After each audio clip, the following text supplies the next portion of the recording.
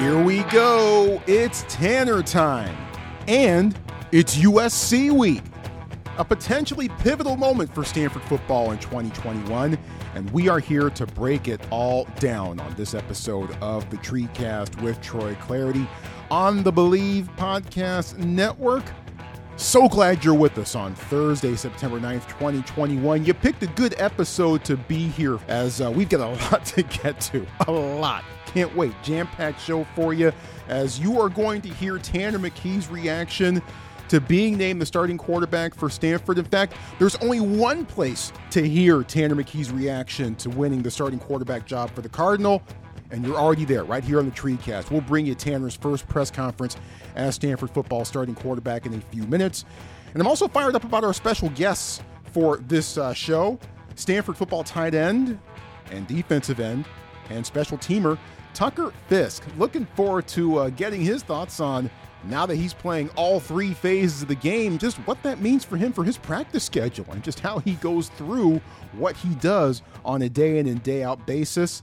And really fired up about our other special guest on the show today, former USC quarterback.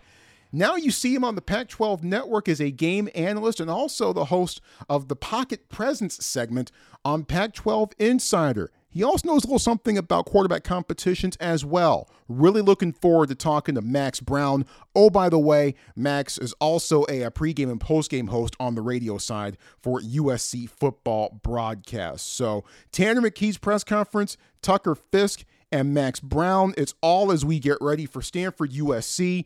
That's coming up at 7:30 on Saturday with the kickoff from the LA Coliseum. The game, of course, is on Fox, but I always suggest you check out my guys Scott Reese and John Platz on the Cardinal Sports Network on the radio side. Matter of fact, I'm going to be sitting in between those two guys come game time. Yes, the TreeCast will be in LA. Nice to get back out on the road for a change and get out of the house.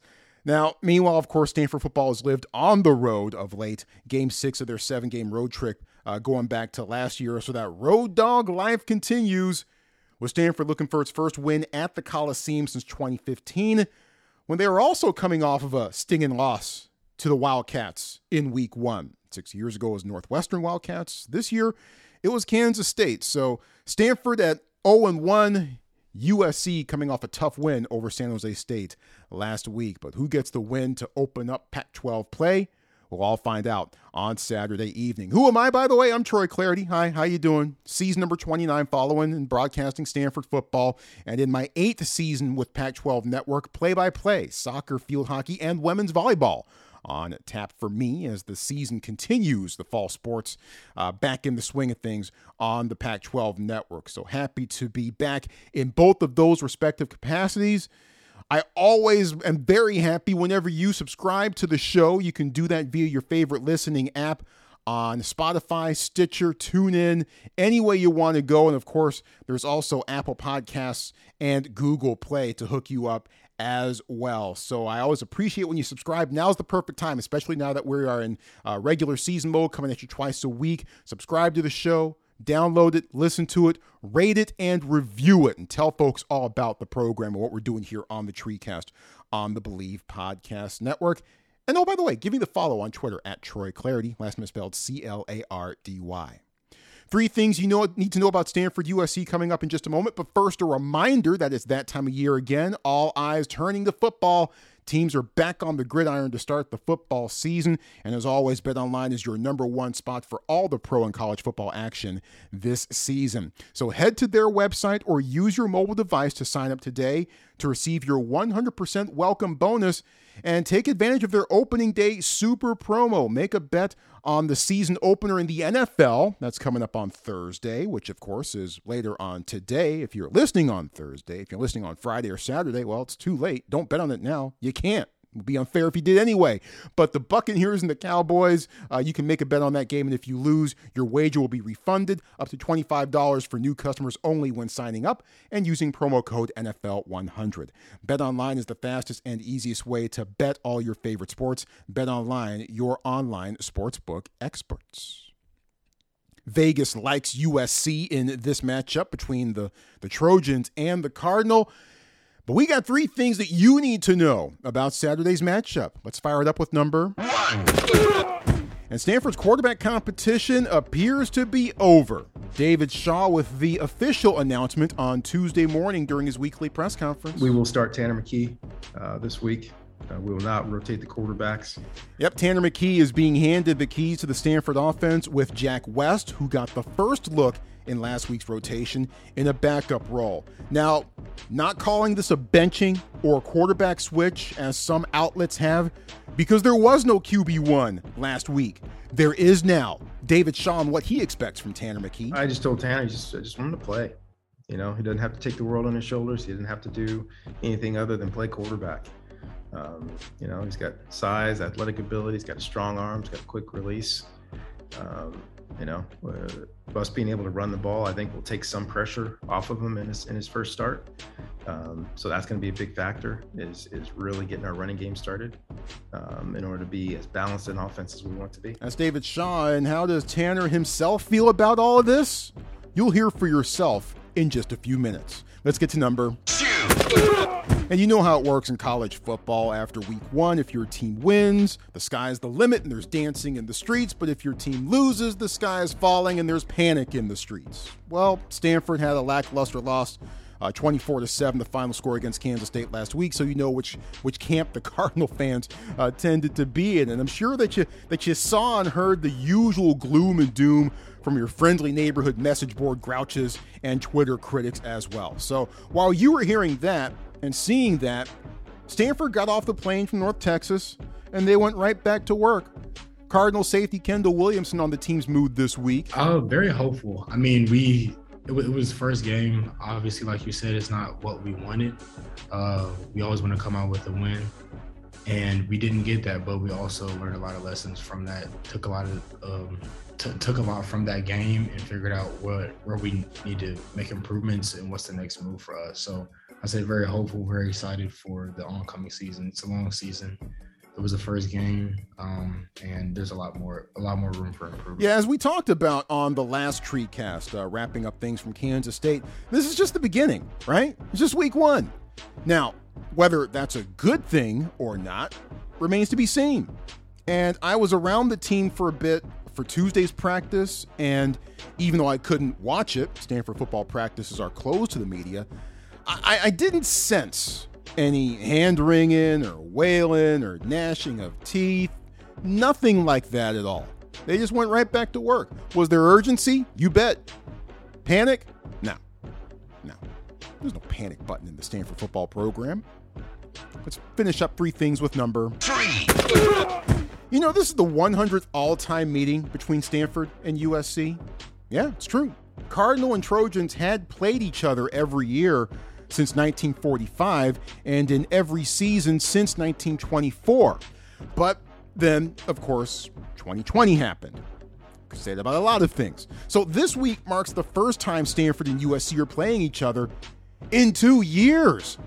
I asked David Shaw if he missed squaring off against the Trojans last year. Absolutely, missed playing them last year. It's you know, I'm a West Coast kid. You know, I'm a Pac-8, Pac-10, Pac-12 guy, and Stanford and SC always play. There's a lot of crossover with our alumni, a lot of communication with our alumni. It's always a special game. So yeah, and I'm always one of those when we were becoming the Pac-12 and deciding, I was one that raised my hand saying, hey, Stanford and Cal need to play SC and UCLA, you know, regardless. It's just we have some great traditions there. So did miss playing them. This game is very emotional, especially playing down in the Coliseum. And we have a lot of Stanford alumni down there. There'll be some Stanford people there, but it's going to be loud and raucous environment. And if you're a competitor, it's what you look forward to. So you're breaking out the loudspeakers at practice again, I take it, playing that song over and over again? I think our guys will be used to the song by the end of the week. Yeah, and sure enough, Tuesday evening, as I walked up to football practice, I made that turn around the corner and walked on the walkway between the practice fields and the Avery Aquatic Center, and made my way to my hiding spot where they usually stash those of us in the media where we can't watch practice. This is what I heard in the background. Yep, indeed. Tribute to Troy. You would think I would like a song called Tribute to Troy. And Fight On a loop constantly throughout the course of practice. It's USC week, folks. It's what it's all about. Those are three things. Look at the USC side of things with Max Browne, the former Trojan quarterback, current Pac-12 football analyst, also works for Stadium, and when he's not working for either of those guys on a Saturday, he's spending it handling pre- and post-game duties with the Trojans on their radio side. So Max Browne coming up, and Tucker Fisk after that. On the injury front for Stanford, Jacob Mangum-Farrar, who was a late scratch for the Cardinal leading up to the Kansas State game, inside linebacker, should be good to go at USC. In fact, no significant injuries during that Kansas State game last week. That's always a good thing. Well, not among the student athletes anyway. Stanford wide receivers coach Bobby Kennedy is walking around in a boot. Noticed that on Tuesday evening. Apparently he tweaked a little something during practice last week. So we're wishing him a full recovery. No changes on the depth chart for Stanford this week, except for one right at the very top in the quarterback spot. Tanner McKee, the sophomore from Corona, California, is the starting quarterback for Stanford this week with no rotation with Jack West. So the show now belongs to Tanner McKee. He now gets top billing, it seems, from here on out and certainly for the foreseeable future for the Stanford offense. Tanner with an incredible story. He spent 2 years in Brazil on an LDS mission and was away from football completely during that time. He lost up to 15 pounds at one point during his mission in Brazil. And even back in high school, he had a mole on his forehead that tested positive for melanoma, and he had to undergo surgery to remove it. So he had to fight back from that, and of course, spend 2 years away from football on his LDS mission in Brazil. A long road for McKee to get here, who was one of the more highly touted quarterbacks, highly recruited quarterbacks in his class. Guys like Trevor Lawrence and Justin Fields were about two of the only three guys that were ahead of him in many of the rankings in his class. But it was certainly a long road for Tanner McKee to get here. And on Tuesday, he talked about it in his first press conference as Stanford's starting quarterback. All right, Tanner, QB1. Yes, sir. It's official. How does it feel? Feels great. Super excited. Obviously been working for a long time for this, and the team just feels like we're ready to keep rolling, and I'm super excited for the opportunity. What were your big points of improvement from looking at last week and some things that went right, maybe some things that could have gone better? What were some points of improvement for you coming off of last week's performance? I think for me personally, just settling down, kind of seeing things post-snap instead of pre-reading things pre-snap. In college football, so many things can change post-snap or just throughout the play. So I feel like seeing the safeties post-snap, seeing how they're going to rotate and everything like that, I feel like I can really improve on. Can you talk about how you're feeling with the receiving core and how that's kind of starting to gel and everything with those guys? Yeah, I mean, we have a great receiving core. Obviously, we have a ton of guys with a lot of talent, a lot of size. Elijah, Bryson, John, all these guys are 6'5", super big targets. And then we have Bryce, who's extremely fast. We just have a ton of weapons, and so we're just going to use each guy to their strength and then just kind of take what the defense gives us. And you can talk about the USC game. Just how pumped you need to go in. Your first start's going to be against, enemy territory at USC Coliseum. Your emotions going into that game? Yeah, I mean, I'm super excited. Obviously, growing up in Southern California, SC was obviously a big school. I grew up watching them and everything, and so I'm super excited to play to start my first game in the Coliseum. This probably is a question that's better suited for maybe more of a sit-down thing, but I'll ask it anyway. The road that you've taken to get to this point, 2 years off, completely from football, working your way back into it, and from here, when you look back at all the things that went into getting you to this point, what sort of things stand out? Well, it's definitely been a journey. Obviously, taking 2 years off isn't ideal from the football perspective, but I feel like I learned so many things off the field, how to be a better teammate, how to be a better leader, and so I can just use that now with being the quarterback, trying to help the team reach a new level. And then obviously taking 2 years off, I've obviously missed football a lot more, and I've just been kind of a little more hungry to get back to the grind and watch film, and I've just had a new level of hunger, I guess you could say. How much do you think it helps to actually have had a full-on fall camp going into this entire season as opposed to what you guys had to go through last fall camp? Well, it's definitely huge.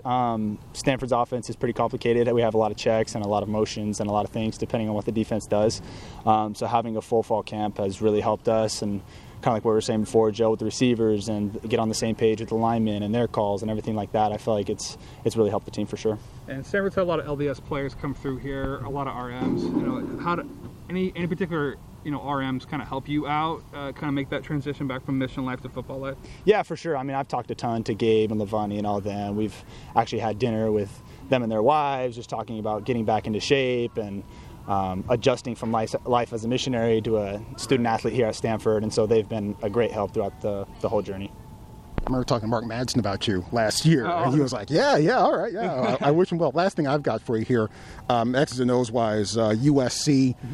Defensively, they came to play, really shut down San Jose State for the most part last week, and there's obviously a lot of speed there, it seems, for USC. Your overall thoughts when you look at the Trojan defense? Obviously, they have a lot of talent. Growing up in Southern California, I feel like I know half of USC's team, from the Army game to just playing teams in high school. So obviously they have a lot of talent. So we're just going to have to do what we do, execute, and take what they give us. Don't try to be too greedy, and just march the ball down the field.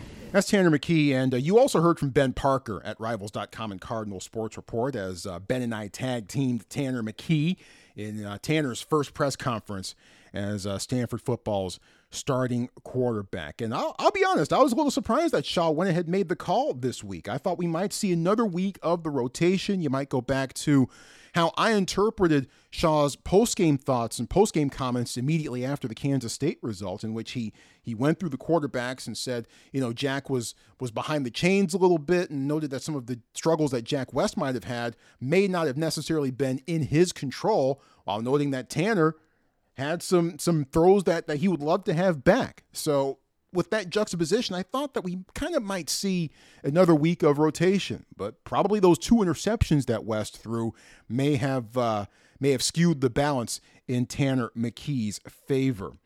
Interesting that Tanner talked about seeing things post-snap as the play develops after he takes the snap. And we've talked about this a lot on the TreeCast over the years, about how so much of quarterbacking in the NFL and even in David Shaw's system is what happens between the huddle and the snap. Sometimes you have a play called in the huddle that you love, then you turn around, you get in formation, and then you see what the defense looks like, and all of a sudden you don't love that play. What are you going to do to change the bad play that got called in the huddle into a good play at the line of scrimmage? So certainly there is a lot of that going on quarterbacking-wise for Stanford, but very intrigued to hear Tanner's main point of improvement, to see what's happening after the snap and to make plays from there. So really intrigued to get Tanner's thoughts on that. 2 years ago, this just occurred to me. 2 years ago, Davis Mills made his first start at USC. So history kind of repeating itself in that sense. Now, hopefully the end result is better this time around than it was 2 years ago. You might remember that Stanford actually started off that game up 17-3. USC fumbled at kickoff. Cardinal were in business, but Stanford didn't get a touchdown, and it was all USC from there. I'll forgive you if you had actually kind of forgotten the finer details of that game 2 years ago. So hopefully history doesn't repeat itself in the result this time around. We'll talk to Max Browne and later on Tucker Fisk in just a moment or so. But first, exciting news. Believe Podcast Network partnering with PlayActionPools.com this season to bring some interactive fun to the sport that we love the most.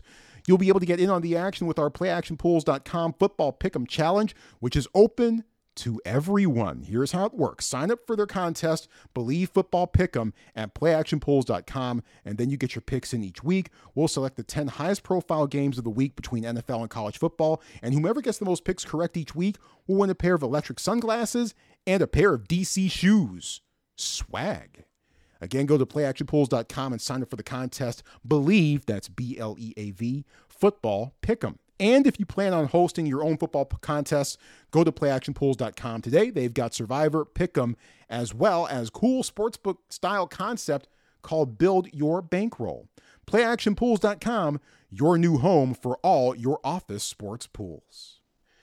So now that Tanner McKee has the job, what can he do to keep it? And what are some of the things that he's going to be facing this upcoming Saturday against the USC Trojans down at the Coliseum? I got the perfect guest to ask those questions and plus a little bit more. Former USC quarterback and Pitt quarterback as well. My Pittsburgh ties, I got to throw those in there. Hail to Pitt as well. But now an analyst for the Pac-12 Network and Stadium. He also does the Pocket Presence segment. Looking forward to checking these out throughout the course of the season on Pac-12 Insider. And he also handles USC Radio pregame and postgame festivities for their football broadcast. Really a pleasure to welcome into the program, Max Browne. Max, thanks a bunch. Appreciate the time. How you doing today? Troy, I'm great. Pumped to be on here. And thanks for having me. You bet. You got it. And we'll get to Stanford and your thoughts on that in a second. But I got to start with this, man. You were in the building on Saturday up at Husky Stadium calling the game with my man, JB Long. What the heck happened up in Seattle to UW against Montana? What a weird game. I mean, that first drive, Washington marches right down the field. It was literally like they were doing a scrimmage against their two deep, and they score 7 points, and Rich Newton gets in, offensive line's rolling, Dylan Morris looks in rhythm, and you're like, all right, this can be a long day for the Montana Grizz. But then you blink, and it's been a quarter. They haven't scored anything. And big picture, I think the Washington offense is looking themselves in the mirror a little bit this week in terms of you had an offensive line that you really liked, thought you were 10 deep there, as Jimmy Lake said. Well, Montana got after them a little bit. And then out wide when it comes to receiver, Washington was missing 3 of their top guys. It was a position group they were already trying to sort out. And so you come in thin, you come in unproven, and Montana's a good FCS team. Are they great? Are they a Pac-12 school? No, but they played their cards right. And at the end of the day, Washington let them just hang around for a while. And one big drive late in the fourth quarter, Cam Humphrey, Montana's quarterback, was able to punch him in. And before you know it, UW's on upset alert. Yeah. I could not believe that as that happened. And I started flashing back to a result between UC Davis and Stanford in 2005 that I would rather not discuss in more detail than that. Really, everyone in the Pac-12 North kind of took their lumps a little bit, even though Oregon won. It certainly wasn't easy against Fresno State. And obviously Stanford with not the result that they wanted against Kansas State down in North Texas. And now, of course, the big news for the Cardinal this week, Tanner McKee has been named quarterback 1 for Stanford going into this USC contest this week. So Tanner McKee has got the gig. In your mind, what are some things he can do to keep it? Yeah, for better or worse, I'm well-versed in the old QB competition over the years. All the guys I battled with found themselves starting an NFL game. So well-versed in that. And it starts with turnovers. I think when you're in a quarterback competition, the first thing that a quarterback or a coach is looking for is, hey, just don't lose me the game. Like I'm still sorting out who is my guy and who is the answer. Don't be the one that loses me the game. And so turnovers is front of mind right away. But outside of that, especially in Stanford's case, where historically maybe explosive plays have been hard to come by, when those plays are called and you do call the deep shot, when you are Stanford, the big play action, you have to connect. And when Stanford had some quarterback battles when I was there, and it felt like Kevin Hogan always had a knack, and obviously the talent level was maybe a little different, but always had a knack for when that big play is there and Michael Rector's on the sideline, they find a way to connect. And that's so much of Stanford's DNA is run to set up that shot down the field that when it is there, got to take advantage. And so those are 2 areas that stick out to me. But I do think being on the younger side, or he's older in age, but in terms of eligibility, that his leash is probably going to be a little bit longer. So go out there and don't press per se, but protect the rock and make sure you're getting your offense into favorable situations. Yeah, Jack West with 2 interceptions that perhaps sealed his fate as far as that is concerned. As you mentioned, you were no stranger to quarterback competition, certainly on the collegiate level during your playing career. You know what it's like to win one. You know what it's like to still emerge holding the clipboard at the other end of it. And you, of course, were a highly touted recruit. So I think you can certainly identify with the things that Tanner McKee and Jack West have both had to deal with. If you had to give individual advice to both of those guys right now as their careers take the trajectories that they've taken so far, at least or certainly this week anyway, what advice would you give to Tanner? What advice would you give to Jack?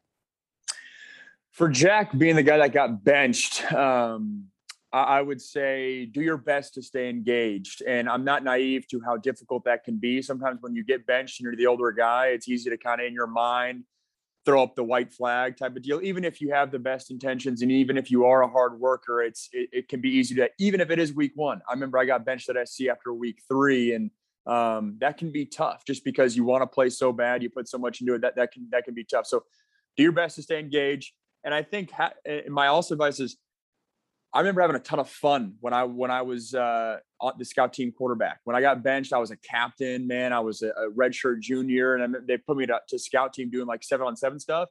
And some of that was the most fun I ever had. And it allowed me to maybe loosen up a little bit and work on some of those pass game concepts that when you are in the heat of a quarterback competition battle, it's easy to stay just so tunnel vision and get locked in and I can't mess up and all that, versus when you get benched, maybe it's an opportunity to free yourself up a little bit and stay prepared for whenever that opportunity is coming, whether it's down the road or if it's this season as well. And then for Tanner, I mean, trust your preparation. I think there's a reason that they're going to the young guy. There's a reason that he's going to have a little bit longer leash, in my opinion. And like I said, do your best to not turn over the ball. Take what the defense gives you, and don't feel like you're pressing to try to score 7 points in every drive. Let's flip it over to the other side for USC here, because I think it's a pretty intriguing parallel, because the last time that Stanford and USC played 2 years ago, it still feels weird to say that with Stanford and USC not played last year for obvious reasons. But when these two teams last met a couple of years ago, it was Kedon Slovis making his first start on the collegiate level, and not a lot of folks knew who he was at the start of that game. By the end of it, the students were chanting his name at the very end of it, and he was holding up the sword in front of the USC band, and the party was on. 28-33 for 377 yards and 3 touchdowns, and the big win for USC that day. Slovis with the big night that night. How, in your mind, has he developed since then? I think he's become a better decision maker on a much more nuanced level in terms of taking checkdowns. He's always been a good decision maker, but that's kind of why I'm shedding light on this. Is you'll see now where, he's not taking as many shots. That was a criticism when he was a freshman in terms of, man, you're not going to be able to hold up. And he got beat up that season a little bit, but finding ways to get the ball out of his hands. I think this offense, and for Stanford fans, it's not a finished product for USC. This year, more than most, I think they're figuring out who they have on offense. They're figuring out their depth chart. They're figuring out their personnel groups. In years past, especially past 2, 3, maybe 4 years, but 2 or 3 years, you knew the 4 receivers you had. Yes, there was some rotation at the running back, but you kind of knew what you had there a little bit. Some familiar faces on the offense line. This year, 2 freshman tackles. They're trying to figure out who the second option is away from Drake London. They have a transfer starting at running back. So they're trying to figure out some pieces there. But with respect to Kedon Slovis, he's no longer the young guy. He's the leader. It's on his right arm to make plays happen. But I think if we're being honest, much of it is it's been steady Eddie for Kedon Slovis over the past 3 years. He came onto the scene, like you referenced, at Stanford or against Stanford. And from there, it's just been slow incremental growth. And I think the next step for him is when he faces an elite defense, can he show up for all 4 quarters, not just the fourth quarter, all 4 quarters?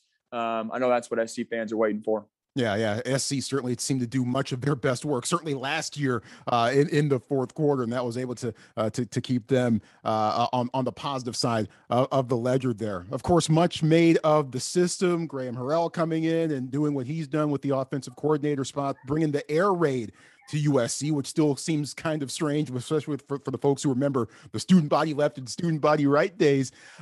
In an air raid system, what are some of the things that are on a quarterback's shoulders? What are some of the things that are exactly his responsibility, and what he has to keep in mind every time he breaks their huddle, if there is one, and gets under center, if he does, and gets the play going? This is always a unique topic, and I'm sure, Troy, you've dove into this with other guests as well, but USC, they're Graham Harrell, so yes, technically they are air raid just by the fact that Graham Harrell learned from Leach. But this is by no means an air raid like we've saw under Leach. I mean, you look at the week 1 film, USC San Jose State, USC's in a lot of 12 personnel. OG air raid doesn't even have a tight end. New school air raid has a tight end, but definitely not 2 tight ends. So I do think it is important in And an old school SC's fan that has the mindset of student body right, student body left, yes, this is certainly air raid compared to that in terms of way more pass heavy. But when you're looking at the 2020 definition of air raid, it's not that. And that's one of the big wrinkles this year with USC is they have gone more 12 personnel. Last year, they had 3 NFL receivers that are wearing NFL jerseys right now. You didn't really need to go 12 personnel. And at fourth was Drake London as well. This year, like I referenced, they're still trying to figure out that receiver position.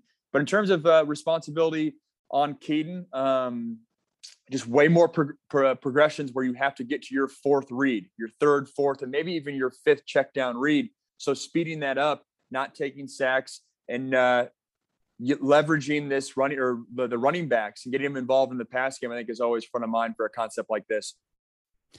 Your takeaways from San Jose State and USC. It certainly wasn't easy. I mean, USC played a whale of a game defensively, and the final score certainly looked pretty good, but it didn't seem to be a very easy contest and a very easy win for USC last week. USC secondary has become quite the group, and Dante Williams, that coach there. I mean, it really truly feels like next man up mentality. And Troy, every coach says that, every position group says that, but it feels like that.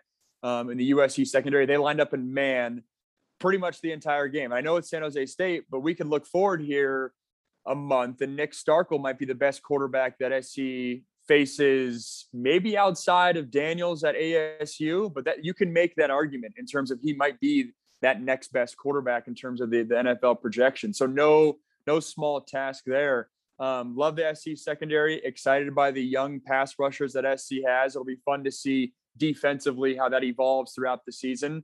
And then on the offensive side of the ball, I mean, how special is Drake London? I think he is going to, I mean, you talk about if his body can hold up, he got 12 catches last game. I think they are going to truly run the offense through him, which hasn't always happened at SC. You might be listening to this and saying, oh, SC's had Juju Smith, they've had Marquise Lee, but they've always spread the ball around a little bit. It hasn't necessarily focused on one guy. This could be the year where that's a little bit different. And then if from a Stanford lens, both young offensive tackles still trying to find their way a little bit on the USC front, and it's a USC interior defensive line that's thin. And so looking forward to this week 2 matchup. If they can get after those two position groups, that might be the recipe for success. A couple last things here for you, and let's kind of broaden the scope for a brief moment or so. You know, the thing I love about after week 1 in college football is that everyone has such reasoned takes and such a large sample size to draw from to make these reasoned thoughts. And of course, that's obviously not true. A lot of overreaction up and down week 1, and you know, for various reasons. But was there anything in week 1, despite all the hyperbole, despite all the overreaction, that you could cling to and say, hey, you know, even though this is a small sample size, this might be the real deal? Right when you say that, UCLA jumps out to me. Sure. And that's probably a popular take, but they just beat LSU. And to be honest, so I didn't see the game live. I was up in Seattle watching the game. And when they beat LSU, I was like, oh, DTR must have had a day. He must have really showed up. And then I turned on the film. He did fine. They came up with some big plays at timely moments. But I didn't walk away saying, oh, wow, DTR really drove the show. I walked away saying, hey, this defense showed up to play. And you mentioned the new segment I'm doing with Pac-12 Network's Pocket Presence with Max Browne. I'm going to be breaking down the UCLA defense. I love the way they played. And in years past, the comment with UCLA was always, hey, maybe they're a little undersized. They're young. They're getting maybe out physical. They brought it to LSU. I was impressed with that defensive game plan that was called. And then on all 3 levels. So very impressed there. And I think anytime you're getting it done in the front 7, especially in the Pac-12, that's a great sign for longevity, because that's usually where maybe the drop-off happens for teams when they're losing games, if they become a little thin at the offensive and defensive line position. So was really impressed with UCLA, and the Pac-12 South, Troy, is going to be fun to follow throughout the remainder of the season. Yeah, Pac-12 North, Pac-12 South is going to be rather interesting. The Pac-12 North could be interesting too, but maybe for different reasons. All right, real quick as we wrap this up, give me one key to Saturday between Stanford and USC. What's the one thing you're going to be watching above all else? One key. I will say third down. and it's a popular one, but I think it applies to both sides. If you're Stanford, you have to live in 3rd and 3, 3rd and 4. That's how Stanford has beat SC over the years. Is, like I said, maybe not getting a ton of explosive plays throughout the game, but they're living in 3rd and 3 and 3rd and 4, and they're converting those. Conversely, on the other side, USC, 3rd down, that's maybe where they sputtered a little bit at times. The percentages were there, but they came up with some big time, like 3rd and 6 run plays that maybe might not happen against a Pac-12 opponent. So 3rd down's front of mind for me on both sides. 1 for SC's offense getting rhythm, and 2, if Stanford's going to have any chance in this game, got to be able to get in 3rd and manageable.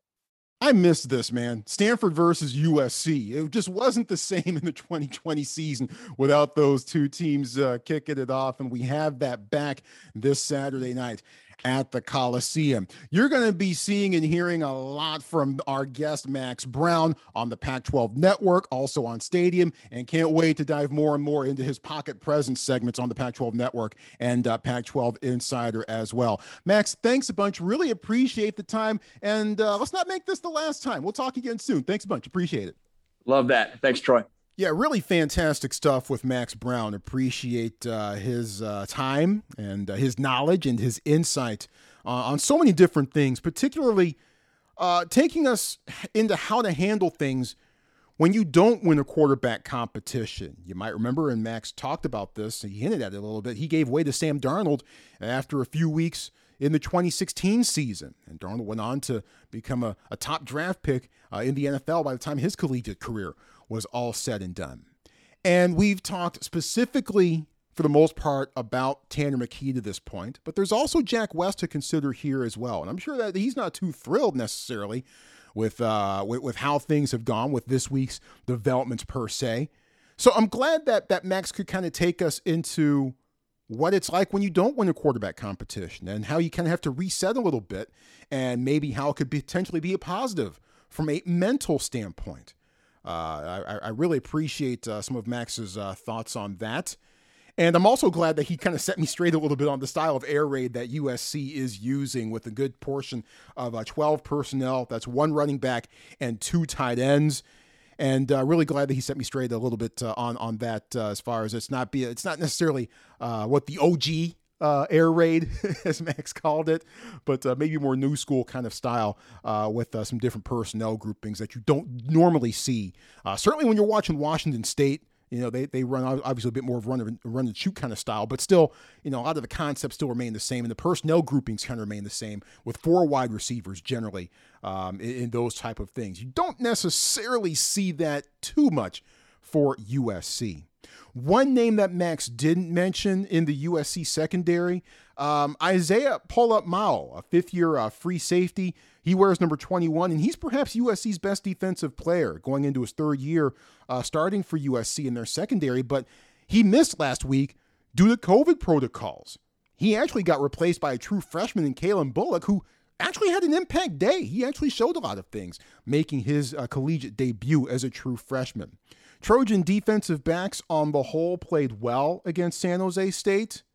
Now, can Stanford's passing game solve USC? That'll be part of the task for our next special guest on the show. But he'll have plenty of things on his plate besides helping Stanford's offense against USC's defense.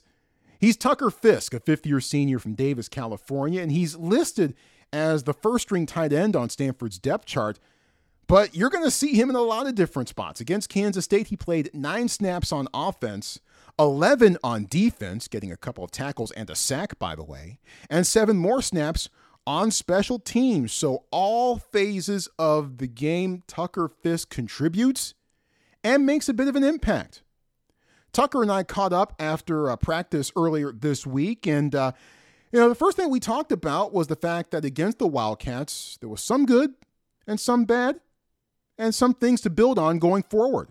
I asked Tucker for his overall takeaways from last week's result. Yeah, I mean, I think we did some good things. We also had some first game jitters, with early false start penalties and some holding calls. But, overall, like, if you throw the film on, you'll see, I mean, we're 1 block away here. We're 1 misassignment away there. Like, it's all fixable things, and it's all things that, if we can improve on this week, which we should, I think we'll still have a really good shot to be a really good team.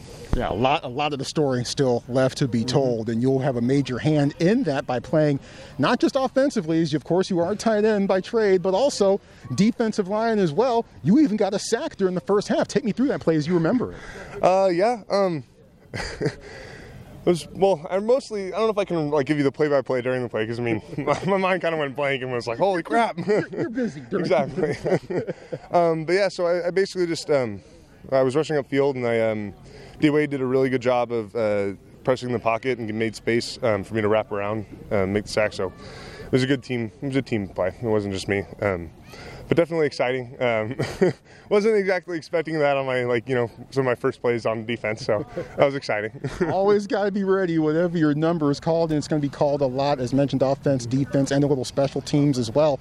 So with that, take me through a day for you. Which meeting rooms do you go to, and when? How do you handle practice? How did this kind of work? Yeah, so it's been a lot of figuring out as we go. So today I started off in the special teams meeting with the rest of the linemen. Then once that ended, I went over and I did a quick one-on-one meeting with Coach Turner to get the offensive install. And then I moved over to the D-line room, which is where I spend most of my time. Just being my most new position, it's just, requires the most time for me to comprehend all of what we're doing this week or in any given week. So it's a lot of bouncing around. Once we get out to practice, I spend most of my time at D-line through individual periods and technique work. Then we get to team, where the offense basically just pulls me over for a couple plays they want me to see, a couple looks they wanted me to see in any given team period, and then mostly D-line other than that. So it's a lot of back and forth. It's not too bad. It's honestly pretty fun. And as a fifth year, it's nice to have some diversity in your day-to-day, something new to work on and things like that. So. Yeah, it keeps you on your toes, right? Exactly. All right, of course, the big subplot and the big storyline this week, offensively and for the entire team for Stanford, Tanner McKee, QB1. What, from your perspective, do we all need to know about Tanner?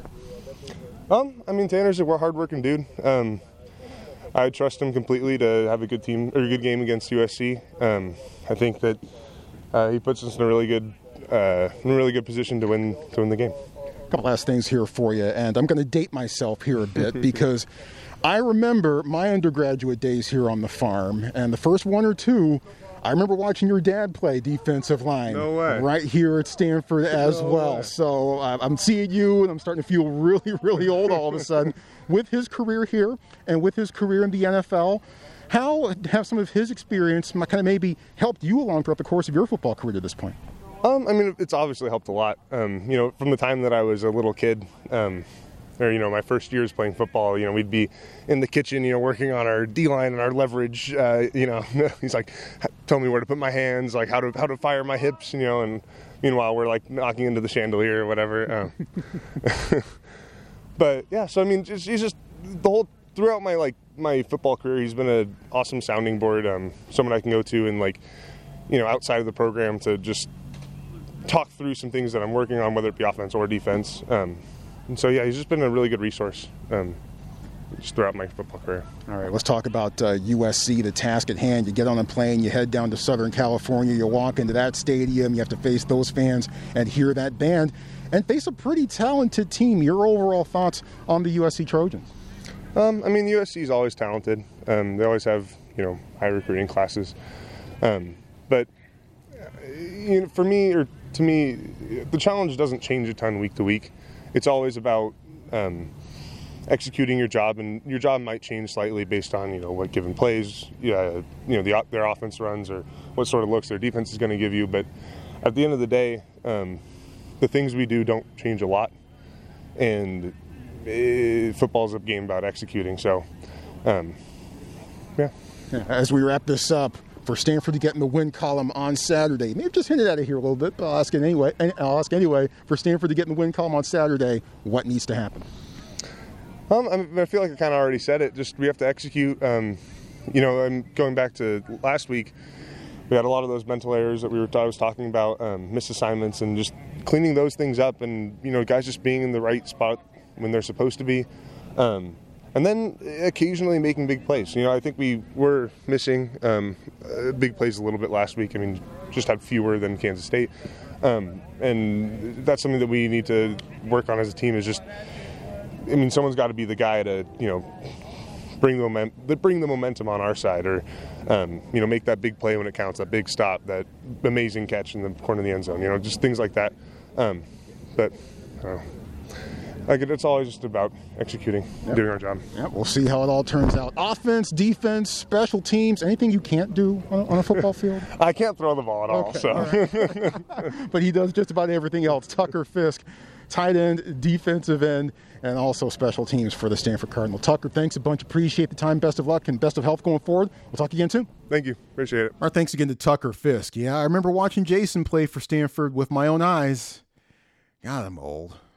And I'm still a little surprised that we didn't see Tucker maybe play a little fullback or at least a little blocking back a couple years ago when Stanford was ravaged by injuries just about everywhere, and even on the offensive side of the ball.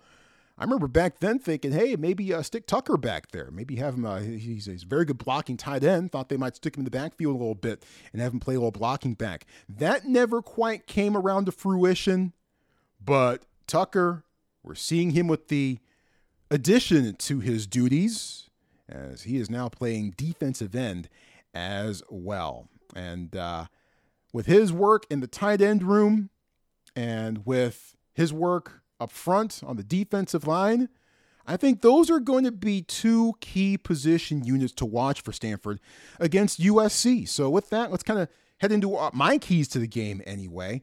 And I think the tight ends for Stanford is certainly going to be one thing to watch for the Cardinal, particularly as Stanford tries to find ways to attack the seams.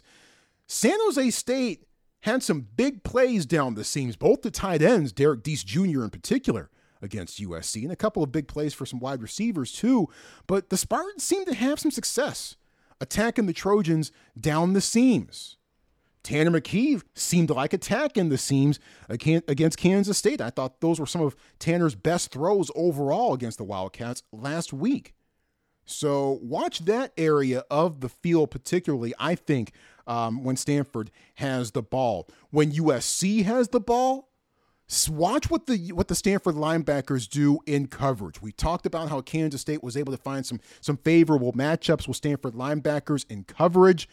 Tristan Sinclair kind of got victimized a little bit a couple of years ago, in particular, with guys finding him in pass coverage.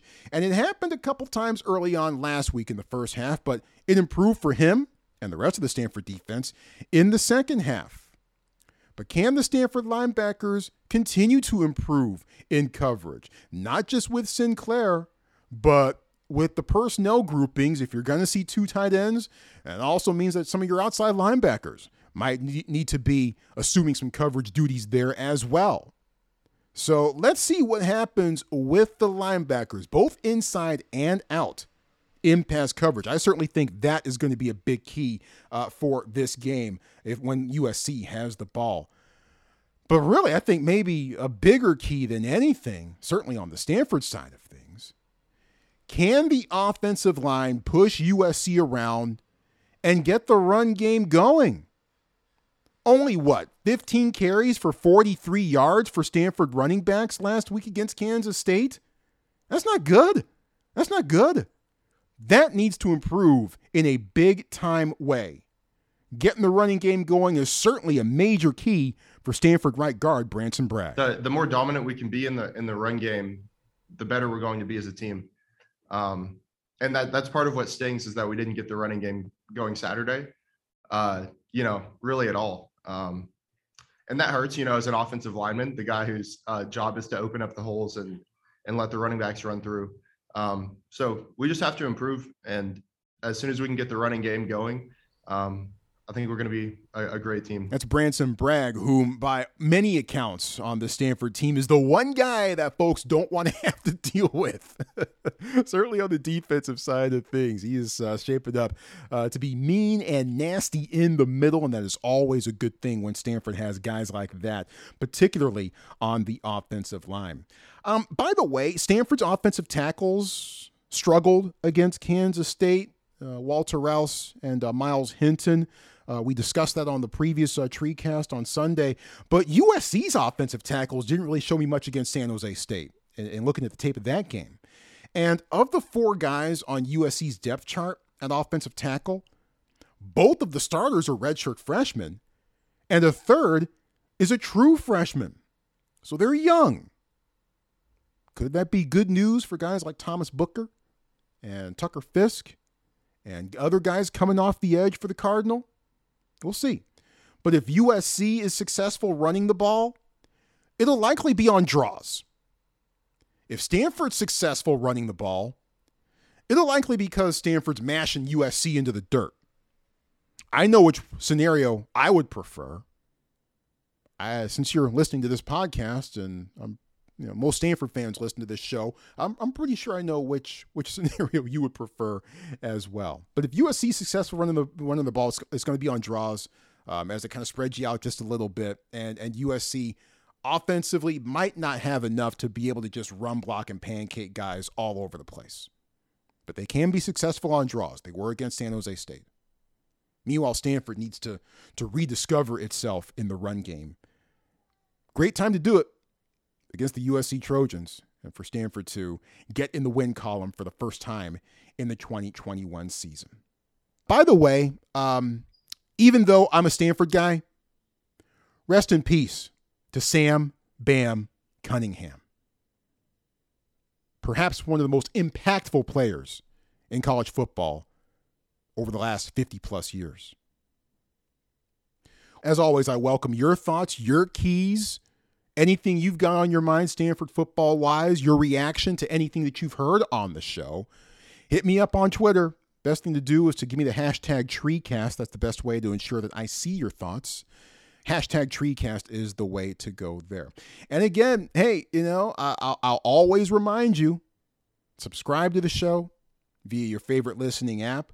Listen to the show, download the program, rate it, and review it. If you like the show, tell everyone. If you don't like the show, tell me. I'll see what I can do to make it better in your mind. And just enjoy it. It's Stanford football, man. We've waited so long for things to get back to this system. Let's have fun with it, no matter what the result.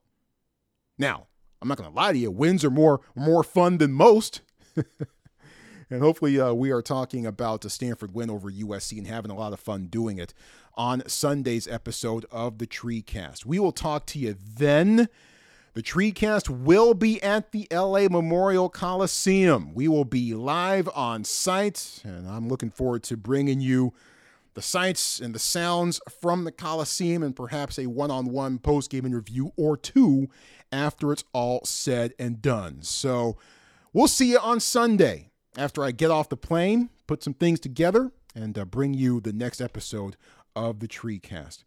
Big time special thanks to our guests for this show. Our special guests were Tucker Fisk, Stanford football tight end and defensive end, and Max Browne, former USC and Pitt quarterback, now working for the Pac-12 Network and Stadium and USC's football radio network as well. And also great to catch up with Tanner McKee as part of his first press conference as the starter for Stanford football.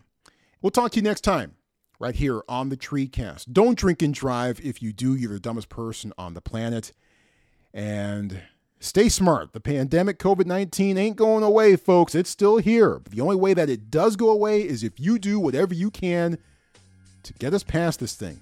That includes wearing a mask when prudent, but above all, it includes getting that vaccination. You can't back the pack if you don't back the vac.